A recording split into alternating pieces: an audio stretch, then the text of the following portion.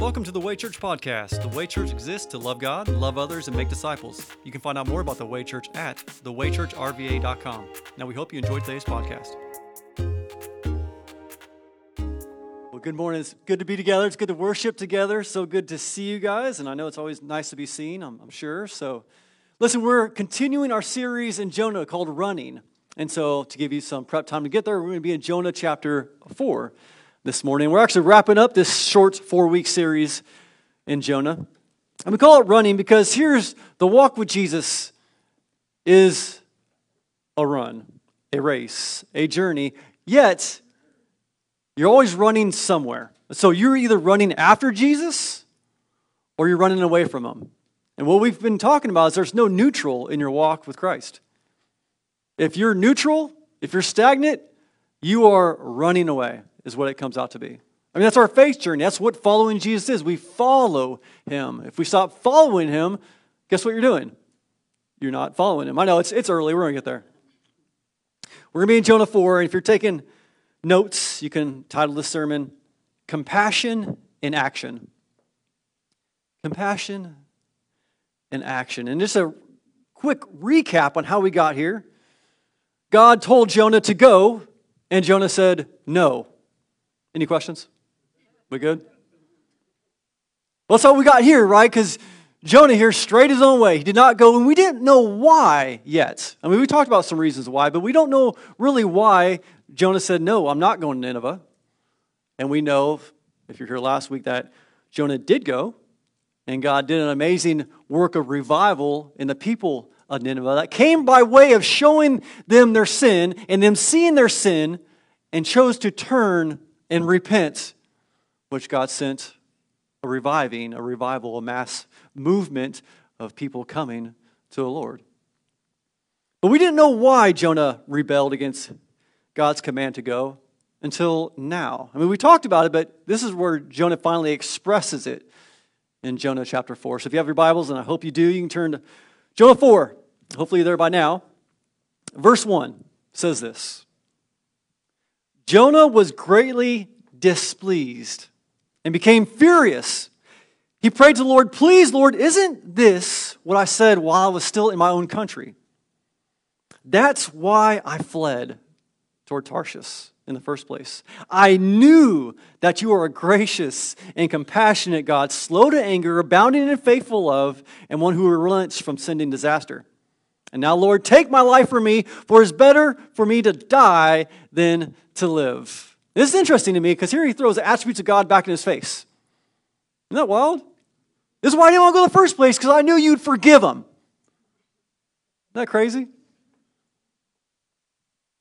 So what Jonah knew intellectually, he knew God was gracious, compassionate, slow to anger, abounding in faithful love, one who relents from sin and disaster. And how he knew this intellectually is because it's been made known by God way before Jonah. I mean, this is what the Lord told Moses in Exodus 34. Very similar. It says about himself, the Lord is compassionate and gracious God, slow to anger and abounding in faithful love and truth, maintaining faithful love to 1,000 generations, which isn't literal, that's symbolic for forever, forgiving iniquity, rebellion, and sin.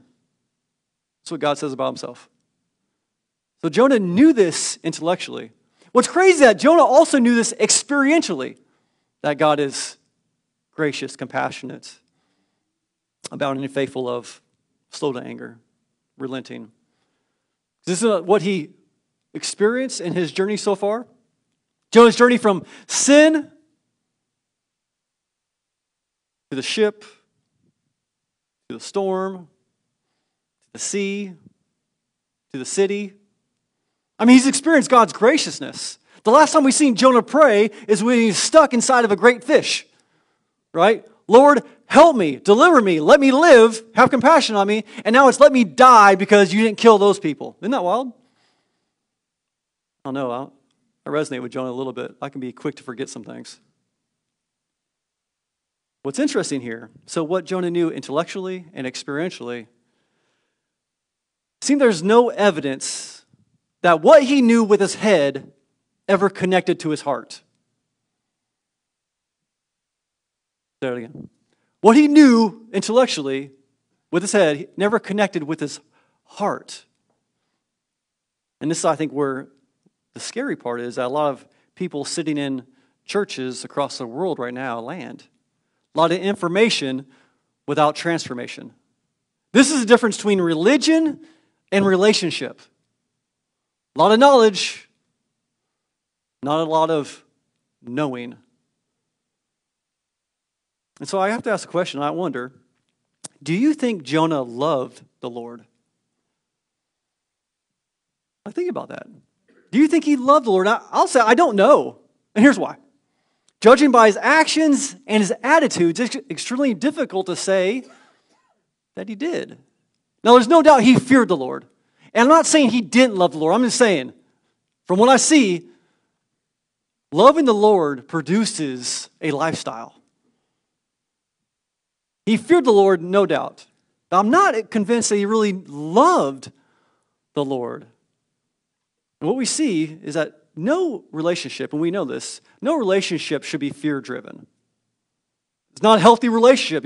If you're in a fear-driven relationship, that's not healthy, and you need to get out. And so there's no way God would want that relationship from us, to be a fear-driven relationship. 1 John 4:18 tells us that there's no fear in love. Instead, perfect love casts out fear. This is vital in our relationship with the Lord. I think of my dad, and I had a healthy dose of fear of my dad. But I didn't fear him in that way because I knew in my heart that he loved me so much. The only time I feared him is when I was an idiot, right? I mean, I knew what was coming. I didn't fear him. I loved him because I knew his love for me. This is important. When it comes to obeying God's commands, Jesus says in John 14, if you love me, you will keep my commands. If you love me, you will do these things. Not to earn your love from me. There's a vast difference. I think that's where people come to religion. If I do these things, surely God will love me. And that's not it. He says, if you do those things trying to earn my love, they're worthless. We do those things because of our love for God, not to earn love from God. Vast difference. If you love me, you'll keep my commands. Which leads us to the question, what is the greatest, most important command in all of history that God gives? I'm glad you asked. And you all know this. But Jesus, in pointing to Deuteronomy 6, says it's to love the Lord your God with all your heart, with all your soul, and with all your mind. This is the greatest command. Number one, if you're looking to one command to obey, this is the one.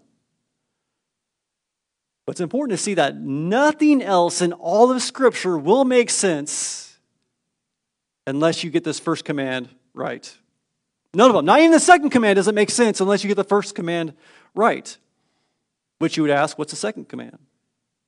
Which I would say, I'm glad you asked. See how this works? You don't want to be interactive. I'll be interactive for you. It's all good. Jesus answers that too, like a good pastor fashion. You know, you didn't ask this question. I'm going to give you another answer anyway. He says, in pointing to Leviticus 19, the second is like it, to love your neighbor as yourself. The two greatest commands, love God, love your neighbor. So with both of these commands in view, I'm convinced this is what leads to the question God asks Jonah next. In verse 4, it says, the Lord asks, is it right for you to be angry? That's what God does throughout all Scripture. You see Jesus doing this a lot. He asks questions to point to a heart posture that you probably didn't know you had. Is it right for you to be angry? I want us to think about this. Have you ever been angry with God? Just think about it. So I'm going to ask a follow-up question. I don't need you to answer it. Just think about it. Have you ever been angry with God, and why? Think about it. Because some of us have. And why? And I'm going to take it a step further. And really, I'm asking the Holy Spirit to do a little prying in our lives this morning. Have you ever been angry with your boss? With a coworker? With a friend? with the teacher? How about, have you ever been angry with your parents? Parents, have you ever been angry with your children? How about this? And I know this never happens. Have you ever been angry with your spouse? Let me ask you this. Why? Oh, let me give you the reasons, Josh. I've been waiting for this. It's like not raise your hand time. Just reflecting. Why? Well, it's amazing. We're called to be doers of the word, not hearers only. So as we look into life, how do we do the Bible? How do we do what God's word says? That's why he's given us to do these things, to live life in view of Scripture. I can answer the question is why you get angry. Why I get angry. You want to know? James 4 tells us. I guarantee it. James 4 verse 1 and 2 says, what is the source of wars and fights among you? That's what we're asking. Don't they come from your passions that wage war within you? Verse 2, you desire and don't have. Let me just simplify that. Why do you get angry? Because you don't get what you want. Like, think about it. At some level, we're mad because you didn't give me respect. You talked to me in a certain way. You cut me off in traffic. You drove in front of me in the fast lane at 45, right? We get angry about these things. You took my toy, right? I could deal with this all day in ministry, at home, right? I didn't get what I wanted. We're coming up, Rachel and I, on the greatest argument that we ever had. 20-year anniversary of the greatest argument that we ever had is coming up in this November, probably.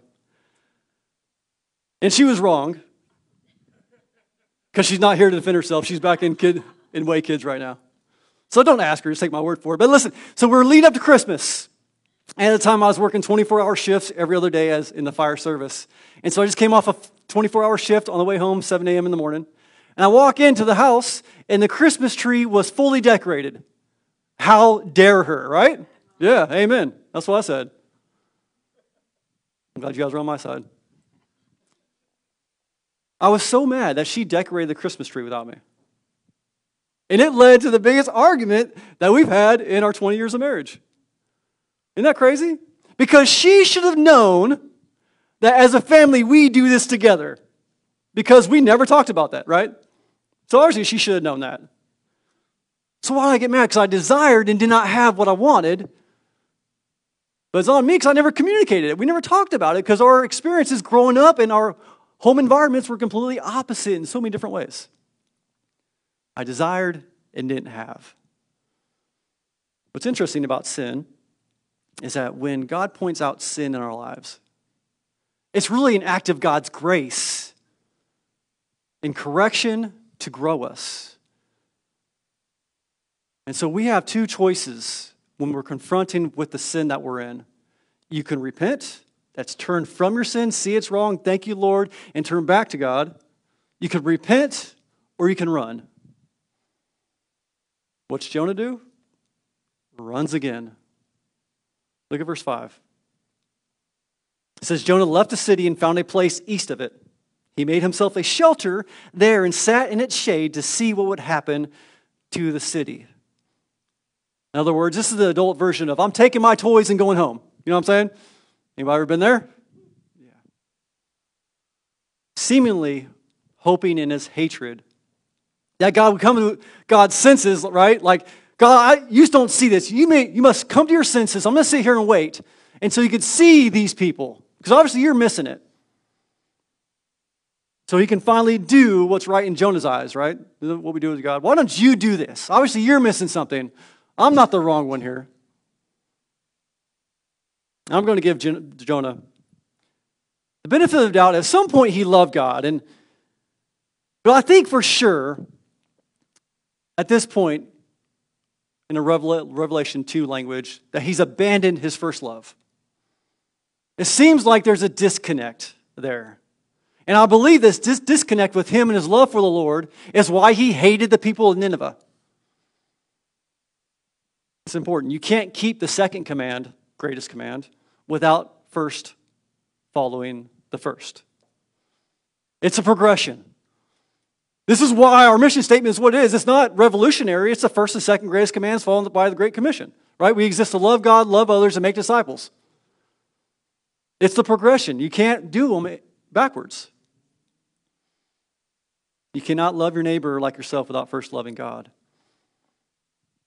You're only able to truly love your neighbor out of an overflow of God's love for you and for him. So the question is, who's our neighbor?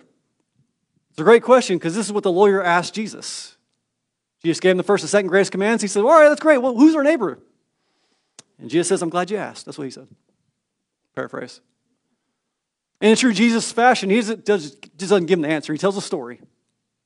And I wonder, as people come to question Jesus, I just wonder if they were expecting story time with Jesus. He does it every time. And so he gives a story. In Luke 10, he says, a man was going down to Jerusalem to Jericho and fell into the hands of robbers. They stripped him, beat him, and fled, leaving this man half dead.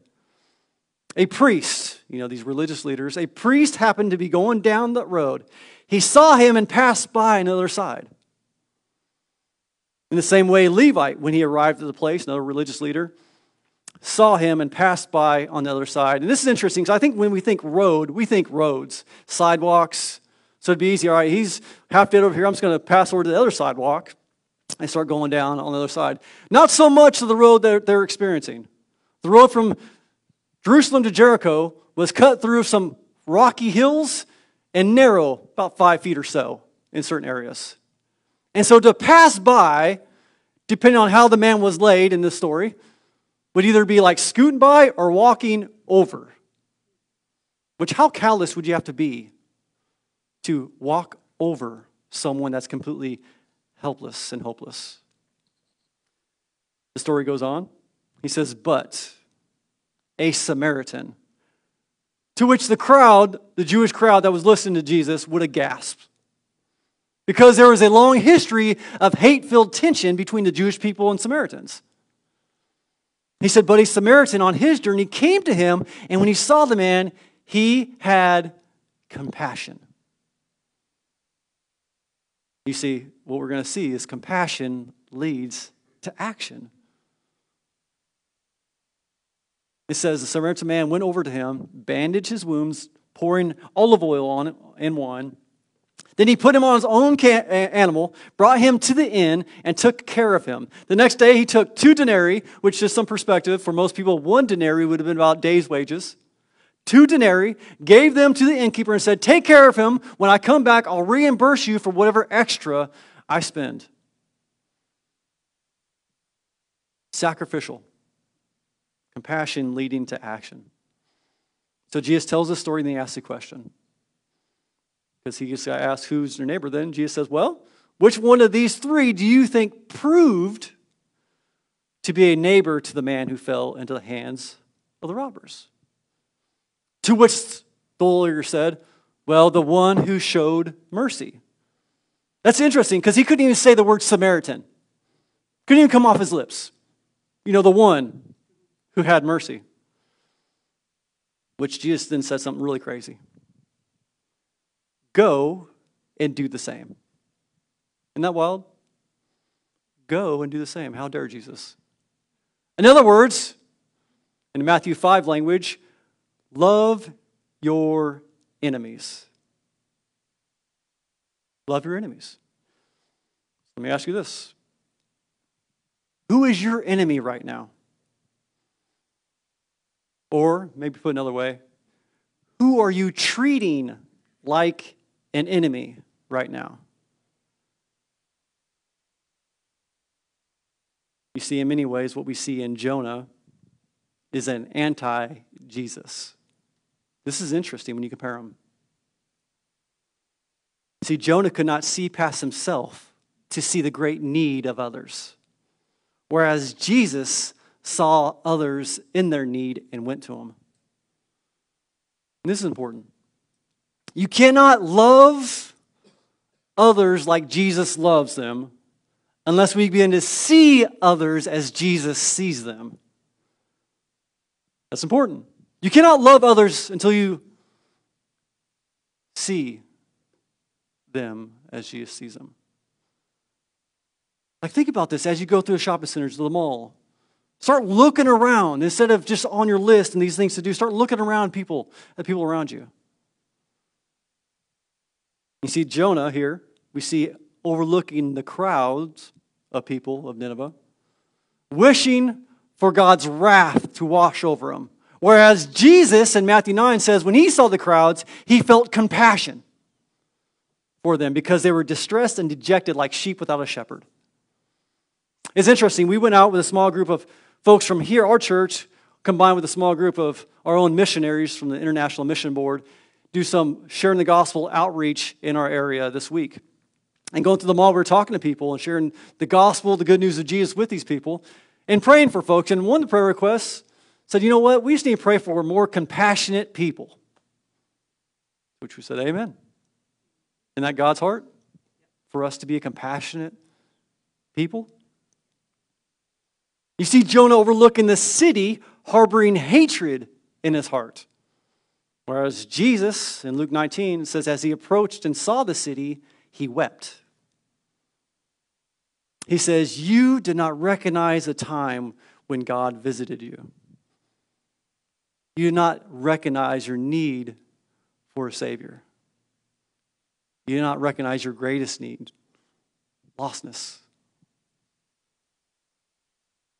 So it begs the question, do we have a heart more like Jesus or a heart more like Jonah?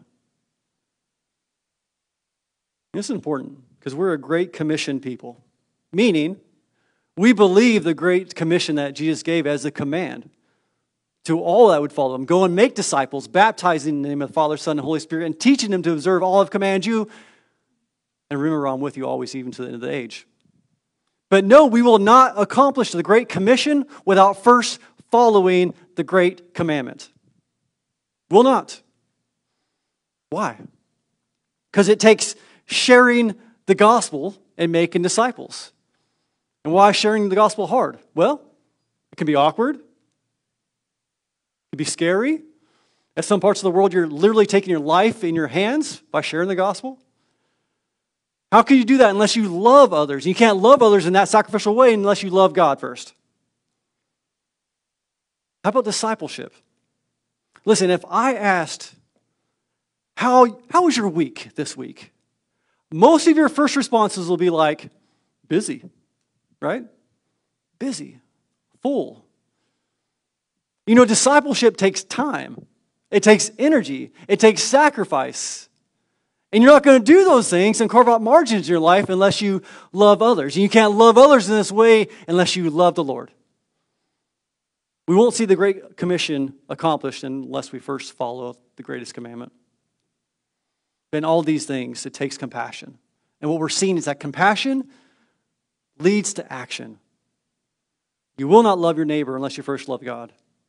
And you can't love God unless you first accepted his love for you. So I wonder if you've really accepted the Lord's love for you. Known it and received it. 1 John 4:19 tells us that we love because he first loved us. Love leads to compassion, and compassion leads to action. And so what does Jesus' compassion look like in action? We see a lot of different ways where he met people in their greatest need, at the time of their greatest need, over and over in the Gospels. But I think more directly and sacrificially, we see what it looks like in Romans 5. Verse 8 says, but God proves his love for us, and that while we were sinners, Christ died for us. How much more, it says, since we now have been justified by his blood, meaning Jesus' blood, will we be saved from wrath. For if while we're enemies, we were reconciled to God through the death of his Son, how much more, having been reconciled, will we be saved by his life? This is what compassion looks like in action. This is what sacrificial love looks like. Jesus loves us so much that he laid down our life so that we could forever live in the presence of him, with him. This is the goodness of the gospel. We've all sinned. We've all fallen short. But at some point, we need to acknowledge our sin and realize, am I going to trust in Jesus or trust in myself? That's the only two options you have. And one day, we'll all stand before the Lord, and He will say, why would I let you into heaven? Just imagine this. Imagine this. I asked this to many Christians this week. We go and share the gospel. Yeah, I'm a Christian. Well, let me ask you a question. Hypothetically, if God asked you in that day when you're standing before Him, because we all will, why I should let you into heaven, what would you say? And many would start off with, well, because I did. If that is your idea of your relationship with the Lord and what is you receive forgiveness for sin, then you've got it twisted. You got it wrong.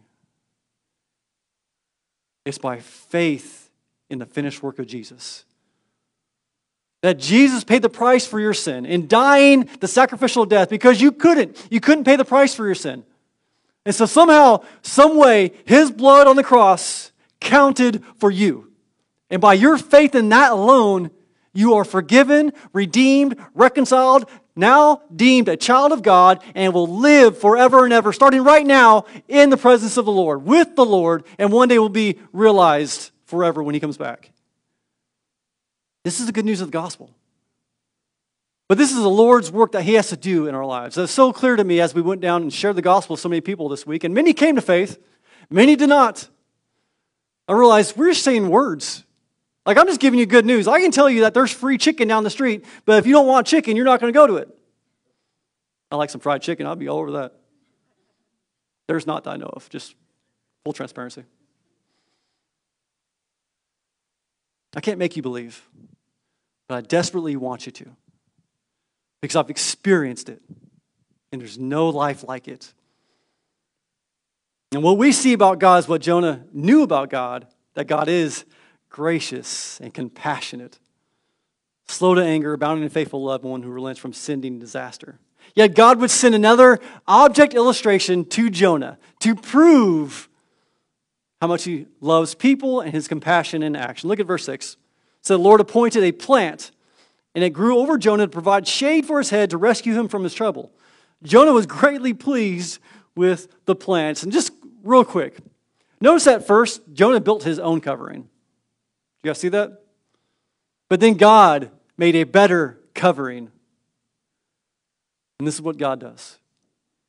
Since the first sin entered the world, Adam and Eve recognized their sin, and they covered themselves. And then what did God do? It says in Genesis 3:21, the Lord made clothing from skins for the man and his wife, and clothed them, covered them. A better covering. We'll come back to that in a second.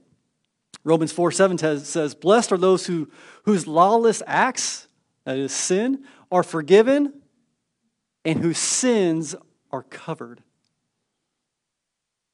Hebrews 9 tells us without the shedding of blood, there is no forgiveness.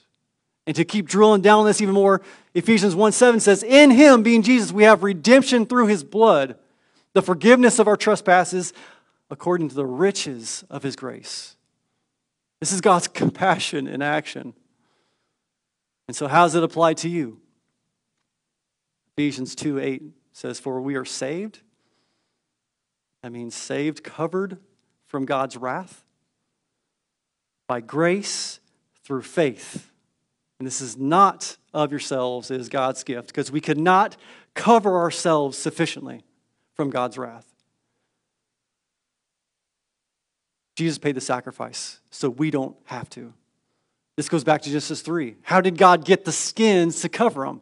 There was a sacrifice, a shedding of blood to cover their sin. It's throughout the whole Bible. God covered Jonah from the heat in order to uncover Jonah's heart. Look at verse 7. It said, when dawn came the next day, God appointed a worm that attacked the plant, and it withered. As the sun was rising, God appointed a scorching east wind. The sun beat down on Jonah's head so much that he almost fainted, and he wanted to die. He said, it's better for me to die than to live. Then God asked Jonah, is it right for you to be angry about the plants? Yes, it is, he replied. I'm angry enough to die. Right? A little bit of drama. But don't miss this. Throughout all of the accounts of Jonah, we see God's sovereignty in every single way, from the ship to the storm, to the sailors, to the well, to the wind, to the worm. God is sovereignly working. So how does that apply to us? Despite the uncertainty of your circumstance, despite the seriousness of your situation, the severity even of your suffering, God's sovereignty is not shaken. No matter what you're going through, God is still sovereign over it all. And I believe Romans 8:28. For we know all things work together for the good for those who love God and who are called according to His purpose. And sometimes the good that God's working in your life is showing you your sin, leading you into repenting so you can receive reviving. Because repentance restores relationships. It just does.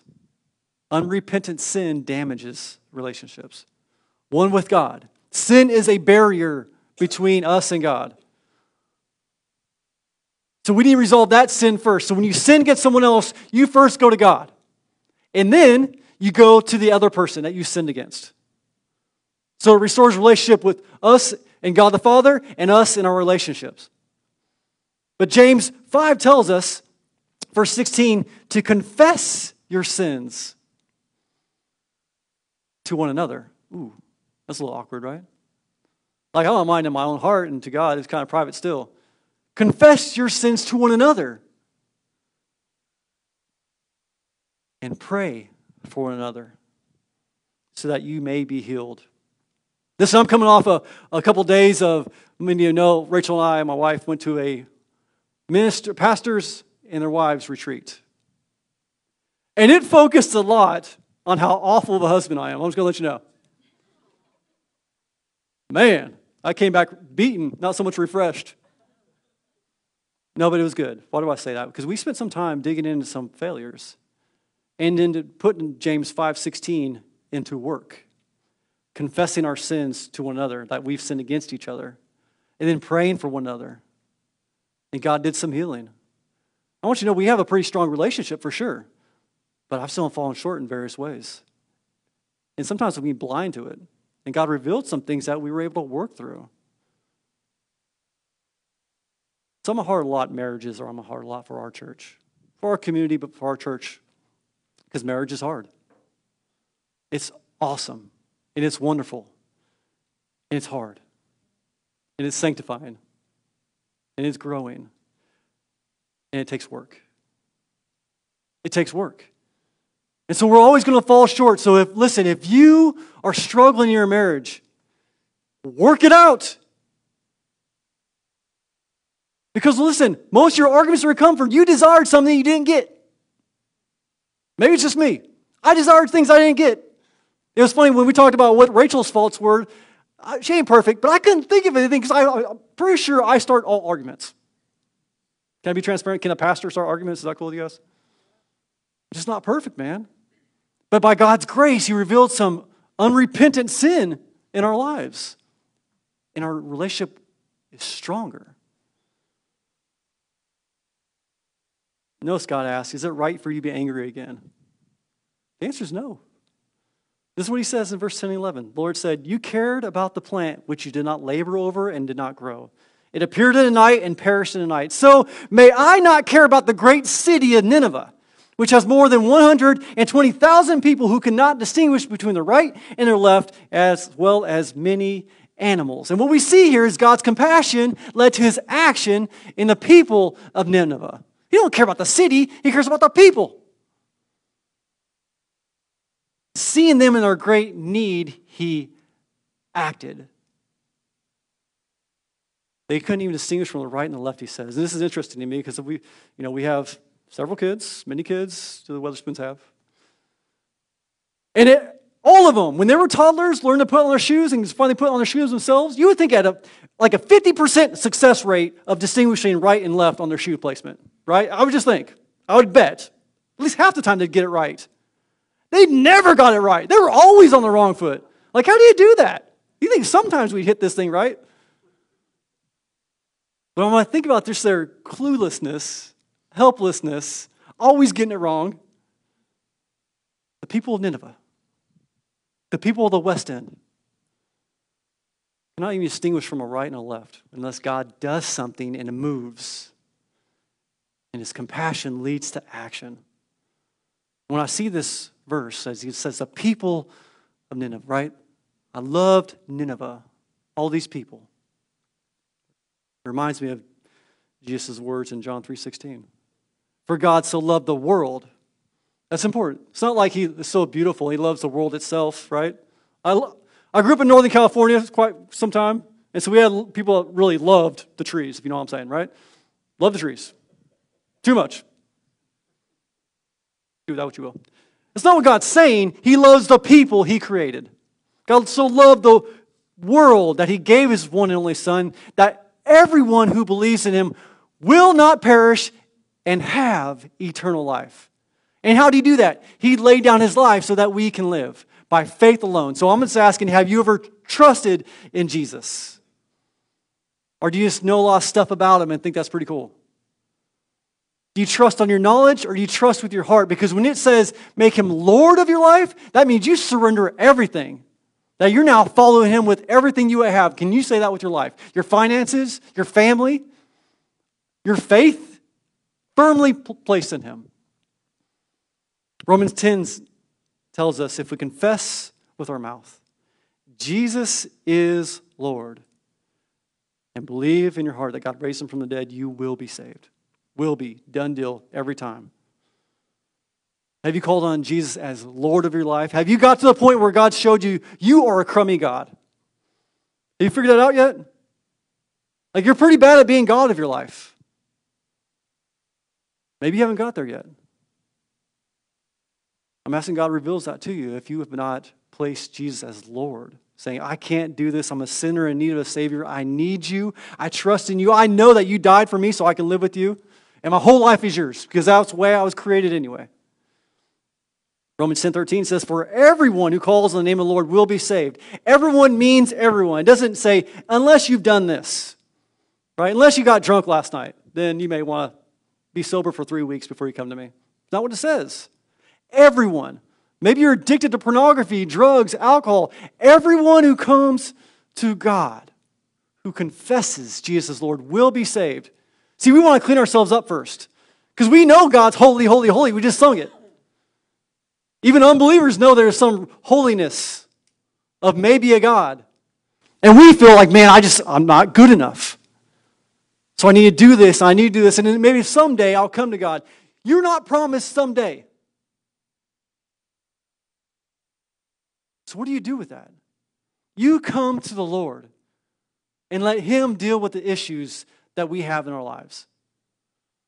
You cannot clean yourself up enough to come and be right with Jesus, or else Jesus would not have died for you. So there's a couple things I'm just asking the Holy Spirit to work in this morning. I'm going to invite Austin back up, and we're going to worship one more time. Continue to worship. We're going to sing. And this is a time where we respond to the Holy Spirit's leading and moving right now in you. So I'm asking the Holy Spirit just to reveal to us, is there some broken relationships in our lives right now? And maybe that person that your relationship is broken with, maybe they don't deserve your forgiveness. Maybe they definitely didn't even ask for it.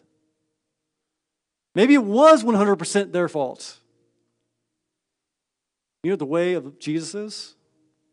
That you forgive them anyway. So have you forgiven? Is there someone that needs your forgiveness, even though they don't know it? Because we forgive out of our love for the Lord. Forgiven people, forgive people. Or maybe you don't even know the love of the Lord.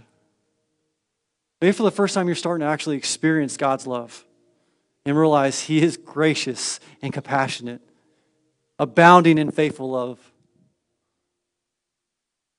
Right now, you can have the relationship you were meant to have in the first place with Him simply by acknowledging, I've sinned. In your own prayer time, I've sinned. I've fallen short. I've gone my own way, but I see I need you. God, save me from my sin. And let real life that I've meant to have in the first place with you begin. So as we respond, I'm going to pray for us. Austin's going to lead us in another song, but you respond to what the Lord's doing in your life. Maybe it's you standing and singing praises to God because He is worthy, and we're so thankful for His goodness, His grace, His mercy. Or maybe it's you just sitting there and praying because God's revealing some things in your life. Just deal with that as God's graciousness to you. Maybe you need to go pray with someone else. Maybe there's someone in this place that you have a broken relationship with that you need to pursue mending. Or maybe your first step after you leave this place is pursuing, resolving that broken relationship that you may have with someone else. Whatever God's moving on in your life, follow Him. Do what He's leading you to do, no matter what the difficulty is. We'll have a prayer team over to the side as well. We love to pray with you, pray for you, walk alongside you. Let's respond. Let's pray together and let's continue to worship. Father, we thank you for bringing us to this place this morning. We thank you for your amazing patience with us, your amazing love, your faithfulness, your goodness. Lord, right now I just ask that you reveal maybe blind spots that we've had in our lives, Lord. Whether it's broken relationships between us and our children, or between a spouse or a friend. Lord, help us to see them like you see them. Another person created in your image. Help us to remember our own shortcomings, that we've all sinned and fallen short of your glory. And we've all been in need of your forgiveness. We've all been extended your grace. Help us not forget to where we've come from. And even where we are, we're still a needy people who desperately need you, Lord. And Father, if there's anyone thinking they know you because they know about you, yet have missed you because they've not trusted in you, I pray that you lead them to see your goodness and your grace and your amazing love and your desire for them to come to you, to know what that true relationship looks like, to know what true love is, that where true hope is. It's only found in you. So Father, lead us in this time of worship. Lead us to respond to what you're doing in your life. And we're so thankful for your presence and your moving. And we know that you're near to all who call it to you. Father, we thank you for bringing us here. We thank you for the reminder of how good you are. We're thankful for your presence and your moving. Father, we thank you for this time. We pray this in the name that's above every other name. That is the name of Jesus. Amen. Thank you for listening to the Way Church podcast. If you would like prayer or if you'd like to talk to someone about a personal relationship with Jesus, please contact us through our website at thewaychurchrva.com.